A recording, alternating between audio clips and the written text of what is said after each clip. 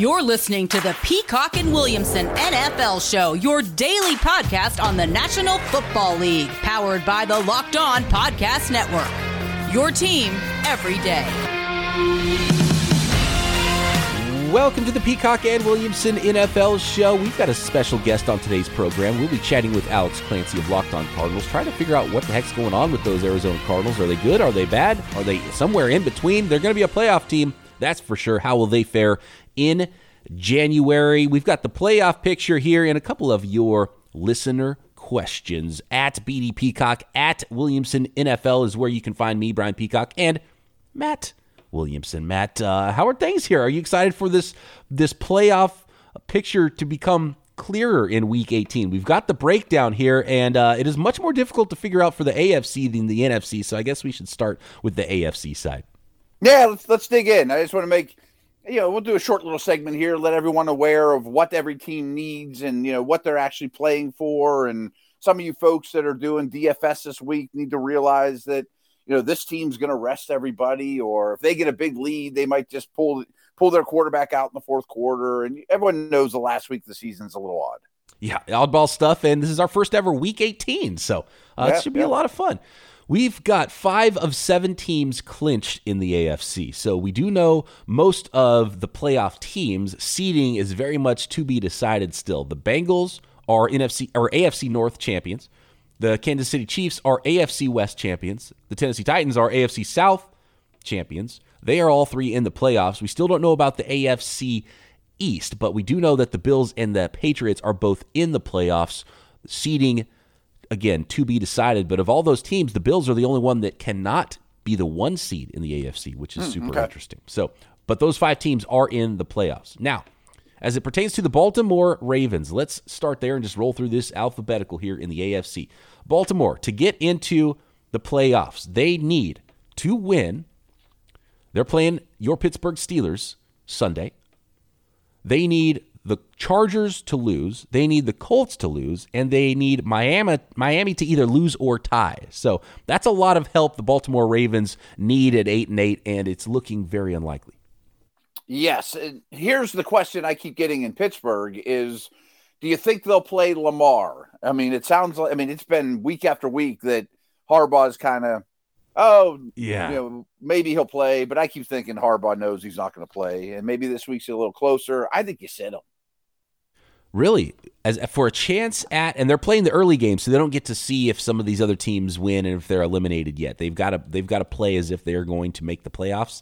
You don't think they play an injured or a less than 100% Lamar to try to get into the playoffs? I just think I think he's pretty injured. Maybe I'm looking too much into it. I just think even though he said every Tuesday and Wednesday, we think Lamar might be ready this week, that he's just playing games. Right. He's trying to make it more difficult for. He doesn't practice at all. Yeah. That's interesting. Okay, your big picture. You're looking into next year for those Ravens, or a better Lamar in the playoffs if they do somehow sneak in. Yeah, if he just can't protect himself out there or be his usual mobile self, he's a much better deep passer than Huntley, and that has a lot of value. Like, all the ADOT stuff has drastically gone down since Huntley's been in there, and it's a lot of short throws. So, even as a passer, he has value. Of course, he's a great player. But if he's a 50-50 type guy, I think I'd probably lean towards no. But maybe I'm crazy. I'm real curious how it shakes out.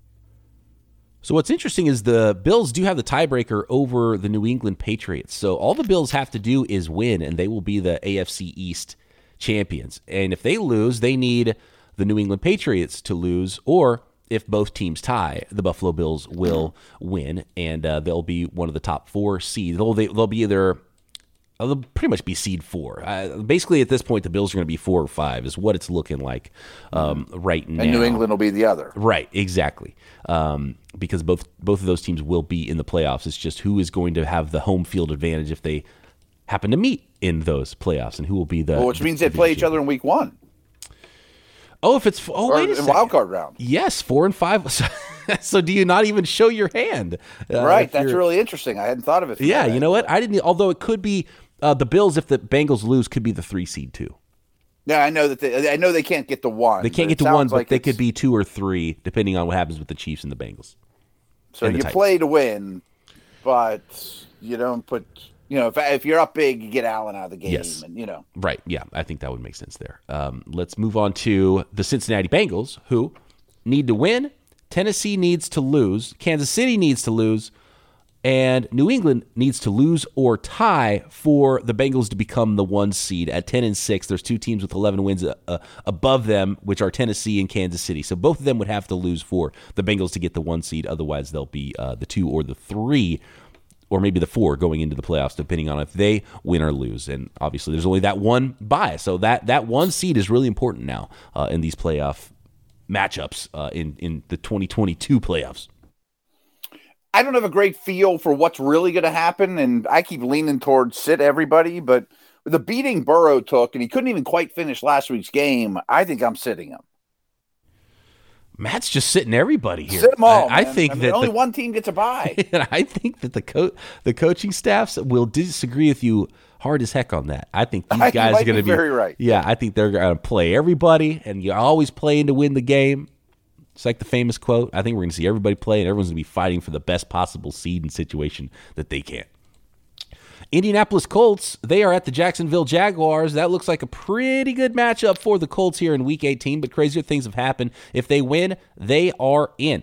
They even can tie, and they could be in the playoffs here and be the one of those last 2 wild card teams. They cannot win the division, so it'll be either 6 or 7 for them if they do win. If the Chargers lose, plus there is a Baltimore or Pittsburgh tie, then they can get in. Or with the Chargers loss and a Pittsburgh loss and a Miami win. So that's an interesting one if they lose. Basically, the Colts got to win and they're in. Yeah, I mean, we'll get to the Steelers, but the Steelers are one of the teams that absolutely needs the Jags to win. Yes. So best of luck with that. Yeah, good luck there, Ben. It was a good run, and I feel like there might be even a little bit of a letdown against those Baltimore Ravens this week. Let's talk about the Steelers since you brought them up there. Basically, Pittsburgh needs to win, Colts need to lose, and as long as Las Vegas and the Chargers don't end in a tie, because then they would have the tiebreaker and they would have the same 9-7-1 records. So as long as it's not a tie with Las Vegas and the Chargers, and as long as the Colts lose to the Jaguars and Pittsburgh wins, seems very unlikely, but that is the scenario for the Pittsburgh Steelers to get in. Yeah, I mean, they need the Jags to win, so good luck with that. Kansas City Chiefs, if they want the 1 seed, they've got to win, and Tennessee has to lose. That's it. Those are the 2 11-win teams in the AFC. If one wins and the other loses, that team is the 1 seed in the AFC. This is the good one. This is Raiders-Chargers, and it will be prime time Sunday night, the last game of the regular season. One team is in, and one team is out, unless they tie. Right. Unless they tie, Matt. So if the Raiders win, playoff starts Sunday night. Yep, this is a playoff game. If the Raiders win, they are in, and the Chargers are out. If the Chargers win, the Raiders still could get in, and this is what they would need. They would need the Colts to lose and Pittsburgh to either lose or tie. So it's not impossible for the Raiders to still not get in, and then the Chargers and Raiders would both be in if the Chargers win that. But the Chargers do have to win in this one. There's no other ways about it. And if it is a tie, that would mean the Chargers are in and Las Vegas is in if Indy loses again to the – who are they playing again? The Jaguars, right. So it's looking a lot like it's going to be Colts, who beat the Jaguars, handle their business against the worst team in the NFL currently, and whoever wins between the Chargers and Raiders. If you want the simplest bit of all this, that's what it's going to be. It's going to be the Colts and whoever wins between Chargers and Raiders, right? I think so. What everyone is holding out hope around here is that the Colts have lost, it's either 6 or 7 in a row in Jacksonville, including week 1 last year when the Jags didn't win another game. I don't think the Jags are going to win or beat anybody, but that was the Jaguars' win week 1 against the Colts last year. Exactly. Wow, that's right. Okay, and that's the scenario. That's like let's root for chaos scenario. Is the Jaguars beat the Colts? They can win, and then things get very interesting. Right. Then it's not chalky at all. All right. Let's move on to the NFC really quick. It's a very, very clear picture in the NFC, and then we'll talk to Alex Clancy about those Arizona Cardinals who are very much in the playoffs. 6 of 7 teams in the NFC have clinched. The Packers are the 1 seed. That is done. Then it's the division leaders, Cowboys, Bucks, Cardinals, and Rams. And the Rams, if they win, they will be the winner there, and they'll be either 2, 3, or 4 with the Cowboys and Buccaneers. Then whoever is the second place NFC West team between the Cardinals and the Rams will be the 5 seed. And the Philadelphia Eagles have clinched 1 wild card berth, so they will either be the 6th or the 7th seed. So now it comes down to the San Francisco 49ers and the New Orleans Saints. Those are the only 2 teams vying for the 7th and final wild card spot. If the 49ers win, very simple. If the 49ers beat the Rams, they are in, and they are the 6th seed, and the Eagles are the 7th seed. If the 49ers lose and the New Orleans Saints win, then that means the Saints are in, they are the 7th seed, and the Eagles are the 6th seed. Those are the only possible scenarios with those wild card teams. And do you have a feeling, before we get to Clancy and those Cardinals, how things are going to go there with those last couple spots in the NFC, Matt? I would feel pretty confident in your Niners. I mean, do you as well at this point, or are you just kind of nervous about it? Well, Las Vegas seems to think that the Saints have a better chance of beating the Falcons than the 49ers do beating the Rams. And I guess that makes sense. That makes sense. And that's the scenario that knocks the 49ers out, a 3-way tie. At 9 and 8, the Niners are out, even though they have the tiebreaker over the Rams straight up, which is why against the Eagles straight up, which is why they would have the 6th seed instead of the 7th seed if just those 2 teams are tied. But the 49ers really look good against the Rams. Though, right? The Rams are playing for a title, so they're going to still be playing everybody as well, too. So there's something to play for there. Division opponents with the Saints and the Falcons. I don't know if it's, neither one of these games are clearly one team is going to beat the other, but Vegas does like the odds of the Saints winning and the 49ers losing, and I understand why those are the odds, but man, and we don't even know who the quarterback is going to be for the 49ers. So this is going to be very interesting here in Week 18. I think the 49ers are a better team than both the Eagles and the Saints. The Niners have already beaten the Eagles this year, but they could still be on the outside looking in with this whole thing if it's a 3-way tie. I'm sitting there thinking, what does Atlanta do? I think Pitts is fighting an injury, so I would be shocked if he plays, but we haven't seen, late, in the week practice reports. Is Matt Ryan's ailing bones need a break? Does he only play a little? I mean, it's not like they have a first-round quarterback they want to get in there or something anyway. Mm-hmm. So, not that Atlanta's loaded with star power to sit down either way. Fascinating stuff. It's going to be fun. These are playoff games in Week 18, especially for the 49ers, for the Chargers and Raiders. Saints. You've got to win to get in. And that's what I like about this new format here with more teams. It does make things a lot more intriguing here in our first ever Week 18. Matt and I are going to start breaking down those games tomorrow and start previewing Week 18. Next, let's stick in the NFC West here and talk Arizona Cardinals and how they are taking shape heading into the tournament next. It's the new year, so that means New Year's resolutions. If yours is about getting fit or eating healthier, make sure you include Built Bar in your plan. Built Bar is the protein bar that tastes like a candy bar. Built Bars make it easier to stick to your resolution because it tastes so good you'll want to eat it, unlike other protein bars which can be chalky or waxy or taste like a chemical spill. Best of all, Built Bars contain only most Built Bars, they vary slightly, but most Built Bars contain only 130 calories, only 4 grams of net sugar, only 4 grams of net carbs, and 21 grams of protein. Some have a little bit more protein and maybe 10 more calories. Compare that to a candy bar, which is usually 240 calories and 30 grams of sugar with dozens of net carbs. So you feel satisfied with all that protein, and you feel good about yourself, and you feel like you ate something delicious. You want to eat healthy, but it just gets so boring. And by the 3rd week of your New Year's resolution, you're thinking, this is just not worth it. Where's the chocolate? Well, Built Bars are covered in 100% real, delicious chocolate. So go to Built.com. Use promo code LOCKED15 to get 15% off your order. That is promo code LOCKED15 for 15% off at Built.com. Joining us now is co-host of Locked On Cardinals. You know him on Twitter as at Clancy's Corner. This is Alex Clancy. Bo Brock not joining us today. It's odd to talk to you, Alex, without Bo with you, because you guys used to double up on me when we did these NFC West crossovers, Cardinals, 49ers. I got myself a co-host this offseason, so at least it's an even fight when we talk now. But now it's your turn to have Matt Williamson and Brian Peacock go 2-on-1 with you. But no, I appreciate you joining the show and trying to give us some insight on what's going on with these Cardinals, because they're a team that's pretty hard to figure out at this time of the year because they're good, but how good are they?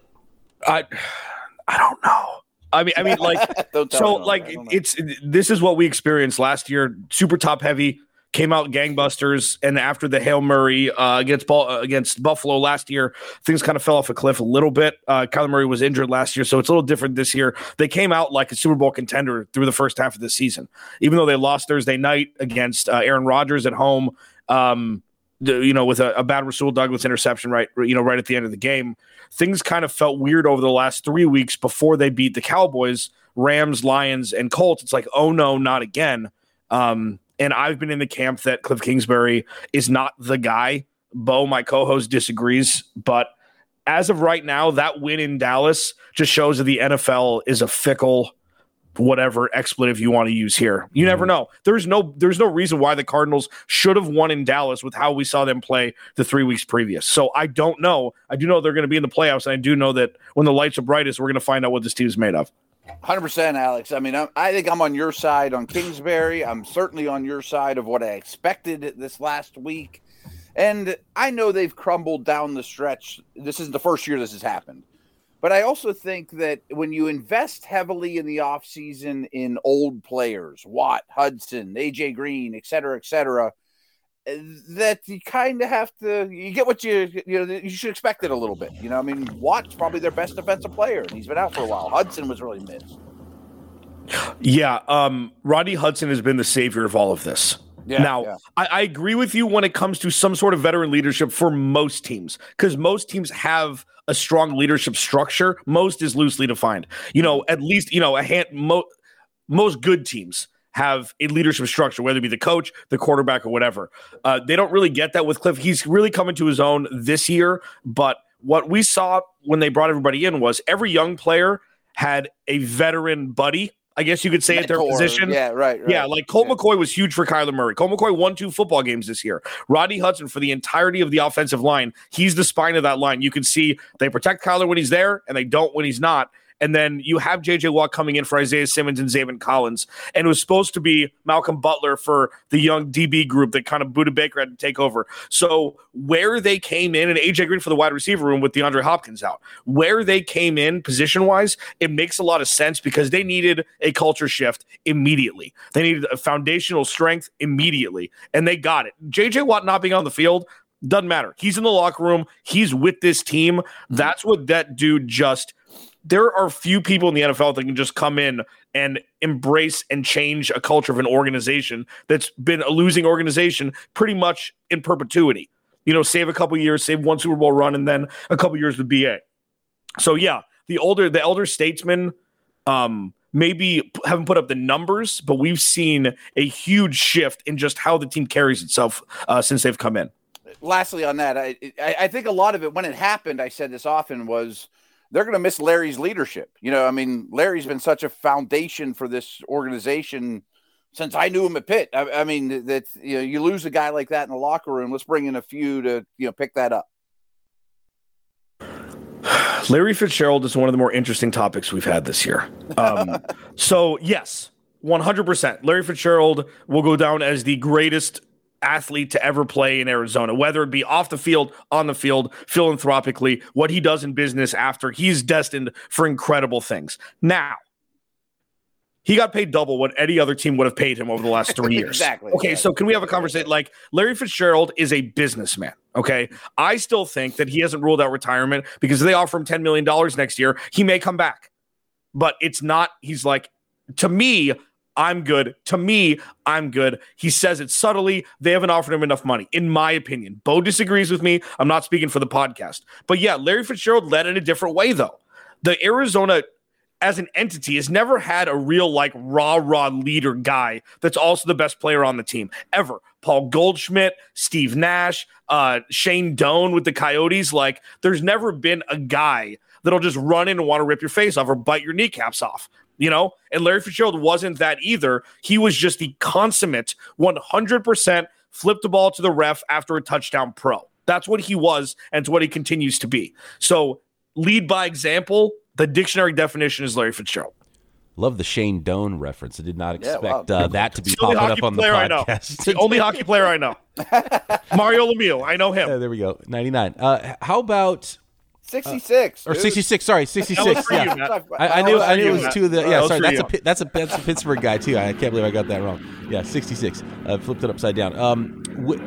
So Kyler Murray, I want to go back to that really quick because you mentioned his injuries last year, injuries this year. Is this a worrisome situation with? Is this just as simple as running quarterback gets hurt, just like running backs get hurt, and anybody who gets hit in the NFL is going to get injured? Is this something where he has to change the way he plays during the course of his career? Or are these just whatever, some minor injuries that pop up and it happens sometimes, and it's not a worry at all? What's the injury situation with Kyler Murray, and is he 100%? Is he in that mode right now of a quarterback that is going to take a team deep into the playoffs?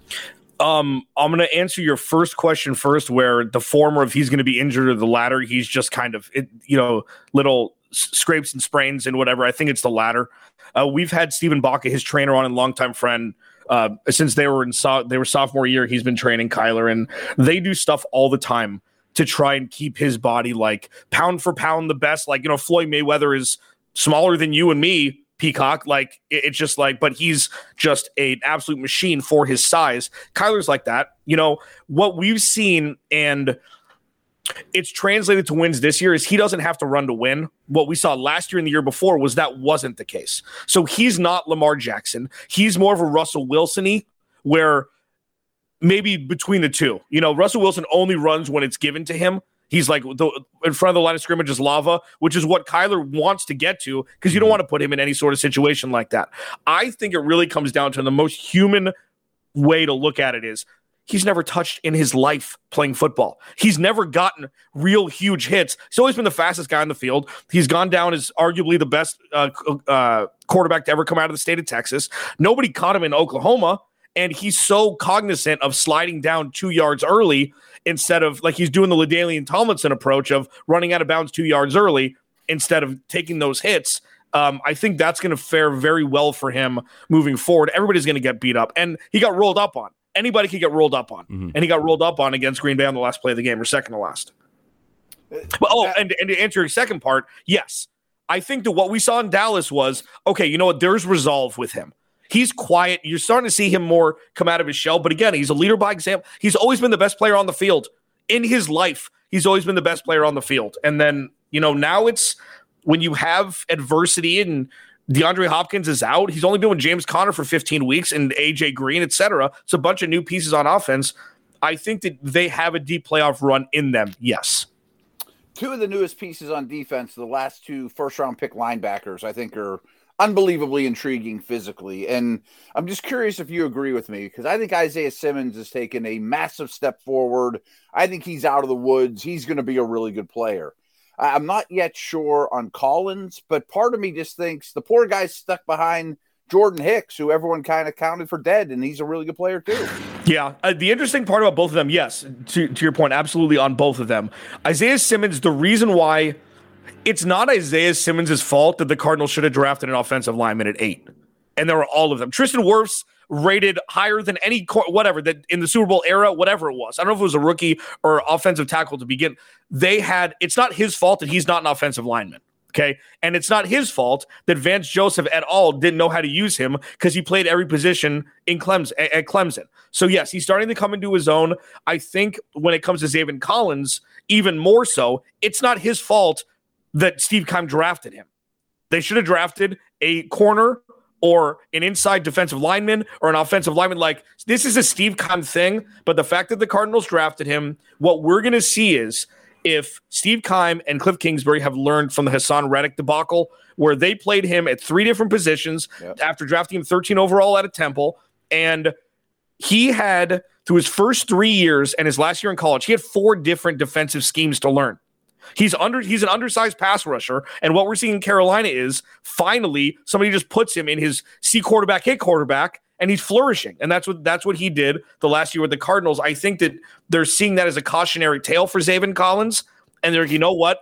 Let's play him where he's best and move around everything else instead of just throwing him inside and hoping that he can learn pretty much a brand new position. Like, he's played inside in college at Tulsa, but look at him. He's great in coverage, but he is an absolute physical specimen. More with Alex Clancy coming up. Who should the Cardinals hope they play in the first round of the NFC playoffs? And a couple of dynasty wide receiver questions that Matt and I teased yesterday in the mailbag coming up. I've got an incredible app everyone who buys gas needs to know about. It is called Get Upside. I downloaded this app, and I'm blown away how easy it is to get cash back when you're getting gas. Go get the best deal on gas you can get. You open it up, there's a map. It says, here's a gas station. Here's the deal. You can get 25 cents back per gallon when you go fill up here. You claim it. Great. You go. You get gas, and you get that money in your account. It's super easy. I don't know why anybody who gets gas would not use this app, and it's not just gas either. You can find some other deals at Get Upside. Just download the free Get Upside app, use promo code Touchdown, and get a 25 cents per gallon bonus as well on your first fill up. So that's up to 50 cents cash back on your first fill up. Don't pay full price at the pump anymore. Get cash back using Get Upside. You can cash out anytime to your bank account, PayPal. You can do an e-gift card or a number of brands. You can get a gift card if you want to buy a gift for somebody with your cash back that you receive from Get Upside. Just download the free Get Upside app, use promo code Touchdown, and get up to 50 cents per gallon cash back on your first tank. Again, that is promo code Touchdown with the Get Upside app. Alex Clancy of Locked On Cardinals joining us today. It's been pretty amazing to see how that defense has taken shape in Arizona, because there's a lot of those athletes where they're a great football player and a great prospect, but how exactly do they fit in, from the Honey Badgers of the world type players to what style of corner Byron Murphy's going to be, to obviously Budda Baker, and then the two linebackers, and even the defensive linemen. There's a lot of, Watson inside out sort of a guy, and so that's fascinating, because it might not be always the immediate success you want, but then when you see these players take shape and you see a defense start to be able to utilize a guy like Zaven Collins, who's built like a defensive end who can rush off the edge or be a linebacker, or the speed and athleticism of a linebacker and a slash safety, and so it's pretty cool to watch, and I'm excited to see how this defense takes shape. Is there anything on the defensive side of the ball you're worried about going into January? It should be everything. There's no reason why this defense is playing as well as it is. Like, there aren't the stars on defense that have this kind of output. You got to give credit to Vance Joseph. Budda Baker and Jalen Thompson, in my opinion, are the best safety duo in football. Just because they're not household names yet, Budda Baker is becoming, because of his big hits and it taking him 30 seconds to pull down Dak Prescott last week behind the line of scrimmage. But Jalen Thompson out of Washington State, supplemental draft pick a couple of years ago, is an absolute smasher.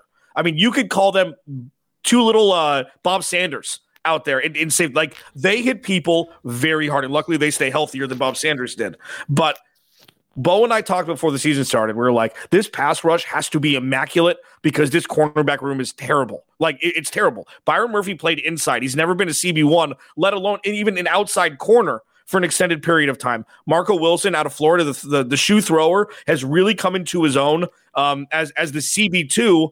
And then Robert Alford hadn't played it down in 2 years since the Cardinals had drafted it. And since the Cardinals had signed him, Malcolm Butler was supposed to be the guy, but now what we've seen is Malcolm Butler wasn't going to get the snaps because Byron Murphy is a CB1, even though he's kind of regressed a little bit. But really, this defense is the safeties kind of having a pulse on everything. The pass rush is there some of the time.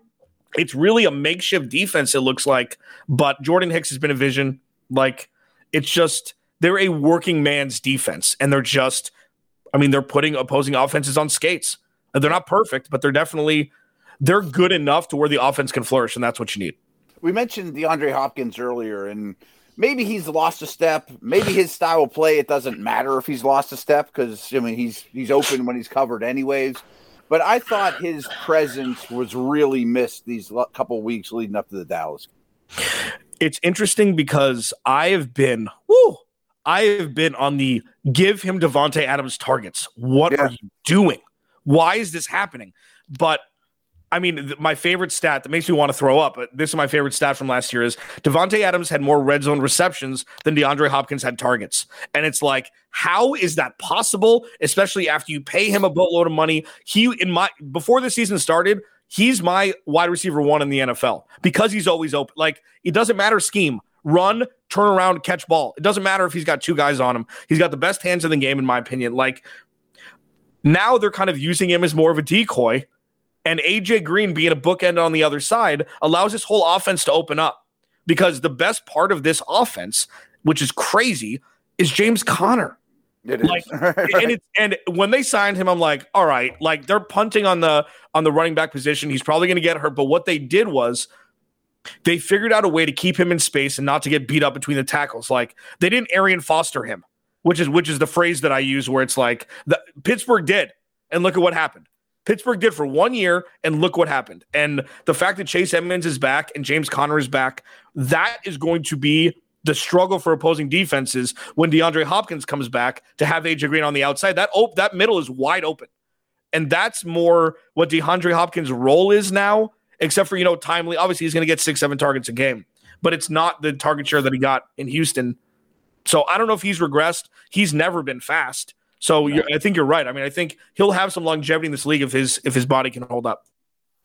It's going to be a fun tournament to watch in January. The Cardinals, the Bucks, the Cowboys. The Cards just beat the Cowboys. I mean, the Packers seem like they're the clear favorite right now, just because everything has to go through cold weather, Green Bay. But everybody else, I mean, it is a toss-up with what's going on with the Bucks and the injuries, and none of these teams are perfect. So I can't wait to see how this all plays out in January, and we'll see who comes out at the top of the NFC West. The Cardinals need a Rams loss, and they obviously have to win to have that NFC West title that they looked like they had locked up earlier on in the season. Alex, real quick, what is your prediction here for Week 18 and where the Cardinals will finish this year? This is like Bo wants to play the Cowboys, and I want the 49ers because it's a home game. It's a home game. Mm-hmm. Like, the Cardinals have played terribly at home, comparatively speaking. They've won one road loss to Detroit, but it's home. And you know what? I'd rather play a banged up Jimmy G or Trey Lance, even though Trey Lance looked, I mean, sweet mother, what happened last week? Like, where did that come from? And Deebo Samuel is going to be a wide receiver, and top 5 wide receiver in perpetuity, it seems like. I'm so scared of that Dallas Cowboys offense on paper, just because, I mean, they're the best offense in the NFL. And it takes one game for them to put up a 40-burger, and the Cardinals are out of the playoffs. I'd rather play an ugly game against San Francisco than have to potentially put up 35 points against Dallas. So I don't know. I mean, I think the Rams are going to lose to the 49ers on Sunday. I do. And we'll see if Russell Wilson plays. Like, if I'm Seattle, I'm sitting him because he's your best trade asset. Like, I don't understand. They have nothing to play for. So, Peacock, we could be doing a crossover in, a week, and I would rather that, but it's the lesser of two evils for sure. Right. Yeah. Is Bo's logic just, we just beat Dallas, bring them on again? And Kyler hasn't lost at AT&T Stadium. Yeah, okay, that's all. And Dak, they looked terrible. They looked terrible against the Cardinals. And it wasn't like they had 10 penalties. Every big play, every chunk play was taken back. Like, they're in disarray, but I still think that Dak and that offense, and then having Trevon Diggs and Micah Parsons, even though San Francisco scares, it's hard to beat a team 3 times in 1 year. And the Cardinals haven't played them fully healthy yet. Like, it's just a lesser of two evils. If you want to hear more of Bo and Alex disagreeing, go check out the Locked On Cardinals podcast every day right here on the network. Find Alex at Clancy's Corner on Twitter. Alex, always a pleasure. Appreciate you jumping on the show today. Thanks, guys. It's been fun. And yes, I just do want to say that, Gretzky 99, Lemieux 66. I did know that, although it's been a long time since in my prime hockey days, which is probably playing NHL 96, button mashing on the Super Nintendo or whatever it was at that point. Okay, we promised some questions, Matt, so let's get to a couple of Twitter questions here before we go, and if we have time, we'll hit some more of these tomorrow. I want to start with this one because it's interesting. RJ Hollywood says, Coach of the Year should absolutely go to Matt LaFleur. The bias because he's got Rodgers isn't fair. 39-9 in the regular season He's won games this year without David Bakhtiari and Zadarius Smith and Jair Alexander for 10 of 14 weeks. Elgton Jenkins has been out 6 of 14 weeks. What do you think? Is it that simple? It's Matt LaFleur, period, winning 13 games in 3 straight years. Look, you can't count past seasons' success in this year's Coach of the Year voting. It's only for this year, so let's count this record, which is still really good. But I will say, my one counter to that, and I agree, I would vote for Matt LaFleur, but my one counter is, what's his record without Aaron Rodgers? Right? And they didn't win that game with Jordan Love in there at quarterback. Not that you would expect them to, but that makes it stronger for Aaron Rodgers' MVP vote than even Matt LaFleur's Coach of the Year vote, in my opinion, although I think they would both get my vote for both of those awards. First off, I don't have a strong take on who should be Coach of the Year. So some of you Twitter listeners want to shoot some at me and state your case a little bit. I'm all ears. I like this question a lot about LaFleur, but I don't care what he did last year and the year before. I mean, that's not what the award is, so that doesn't matter. And I do certainly recognize that having Rodgers hurts his case. Insert Rodgers on the Falcons, Steelers, Washington, whomever, and maybe they'd be a heck of a lot better, and maybe they'd even be a 1 seed. Who knows? He's that good. But I think LaFleur's proven himself that he's not a fluky type head coach either. He's got a pretty darn strong resume as well, as does Aaron Rodgers, even though one particular writer probably shouldn't have said anything in public about how he thinks that Rodgers is a jerk and is not going to vote for him for MVP, which was a funny story. Not sure that matters, but okay. Shouldn't matter. He might get stripped of his voting privileges, actually, because he probably should not have been saying that publicly, even if he felt it privately. To Zachary, we teased a couple of dynasty questions here yesterday, so let's get to these two and then finish it up today. Zachary says, which of these two receivers on non-playoff teams will have a better 2022 season? Braxton Berrios with the Jets or Amon-Ra St. Brown with the Lions? I think this is pretty simple, Matt. Do you think it's as simple as I do? What's your answer first? St. Brown. I mean, by far, to be honest with you. I'm impressed with Berrios has done. I look at that more as Berrios has proven that he should get a paycheck for the next 3-4 years and see the field 50% of the snaps when Elijah Moore and Corey Davis are healthy or whomever. And, good. You picked up a guy on the cheap that's going to help you for a while.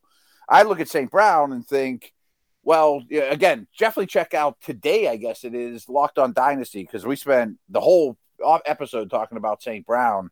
And Ryan and I both came to the conclusion that he's probably overvalued right now because his value is skyrocketing, because you got to think when the Lions probably are going to add some kind of outside receiver, maybe even a first-round pick.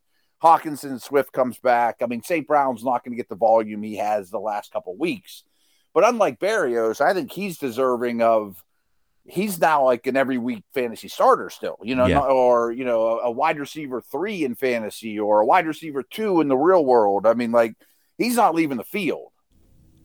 I would put them both in the category of, if I had them in a dynasty league, I would try to trade them because I think their value's at an all-time high. I think St. Brown ultimately is sort of a number 2 type wide receiver who's getting number 1 usage right now, and I don't think that's going to continue through the rest of his career, although he's a solid player. So if you can't get anything in return, you keep him, and you have a startable player next year because he might still be the number 1 again next year if they don't add anybody. And depends on what their quarterback situation is going to be. I think they've had to throw from behind a lot, and I don't know if that's going to be a high-volume passing game going forward for the Lions, ideally, in Dan Campbell's mind next year. With Berrios, they have a better slot guy who just happens to be hurt right now and I know he's one of your favorites in the rookie Elijah Moore, right? So I think Berrios might have earned money as somebody else's slot guy. Maybe he goes back to New England where he was drafted, or I might have been undrafted free agent. I can't remember. He started with the Patriots, but he's that, little, Hunter Renfrow type. He's that little classic, tough, can get open, can make catches, slot guy.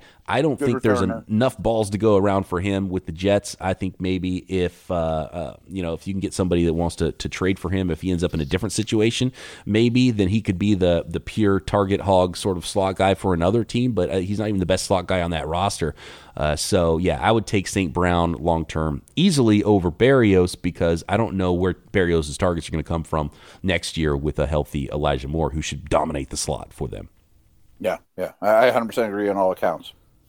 DK Metcalf is a very interesting one. He had a huge week for fantasy owners that made the playoffs with DK on their roster, but he was a disappointment all year, as were pretty much everybody on the entire Seahawks roster except for Penny and DK down the stretch there.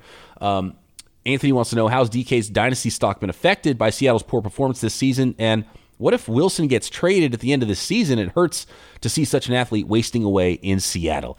Yeah, that one really hurts because it's such a good combination. Like the combination of such a great deep ball thrower and Russell Wilson with DK, I mean, that should be dynasty gold and fantasy gold. And if you lose that, then you do start to get worried about DK, although I think he's such a beast, his usage will be okay no matter who the quarterback is. Yeah, I pretty much agree with everything you said. And just to kind of give you the dynasty history on DK, like pretty much in the preseason and in the offseason before this season started, he was in contention for number one overall dynasty wide receiver with guys like A.J. Brown, other young studs, that, he's a great player, good situation. Now I'm guessing, he's probably 8th, 9th amongst receivers, well behind Jamar Chase, Jefferson, Lamb, even like Adams and Hill at this point. And my worry is, without Wilson, he could be McLaurin or DJ Moore. Like he's not going to go away, but you look at Moore and McLaurin and think, boy, what if they were a Packer or Judy or some of these guys that are really good players. They're still very fantasy and dynasty worthwhile, but they won't reach their potential. And that's probably my hunch of what will happen to DK in the next year or two. And I think this year might be the floor for DK. So I would put him in the opposite category is I'm trying to trade for DK this offseason if I can, because you might get one of the top, couple of wide receivers in the NFL, and you might not have to pay that price right now. And you'd pay a little bit of cheaper price than you did last year. And look, if they're going to blow the thing up in Seattle and trade Russell Wilson, why not trade DK too? So who knows? Maybe he does end up with Aaron Rodgers. I mean, I guess that's possible too. I mean, he would bring back a ton if they're totally rebuilding. Yeah, I do like the idea of buying him at a discount right now, though, because his stock is lower than his talent. Right, and I believe in DK. I think he's a beast. Me too. And just the NFL's crazy. You go up and down. It's never linear with production and development and all those things. So, buy low, sell high, right? Yeah, without question. All right, let's get out of here. Thanks, everybody, for listening. Thanks for all the questions. Appreciate Alex Clancy of Locked On Cardinals jumping on with us today. Let's start previewing Week 18 and some very good, basically playoff games coming up this week right here. Peacock and Williamson.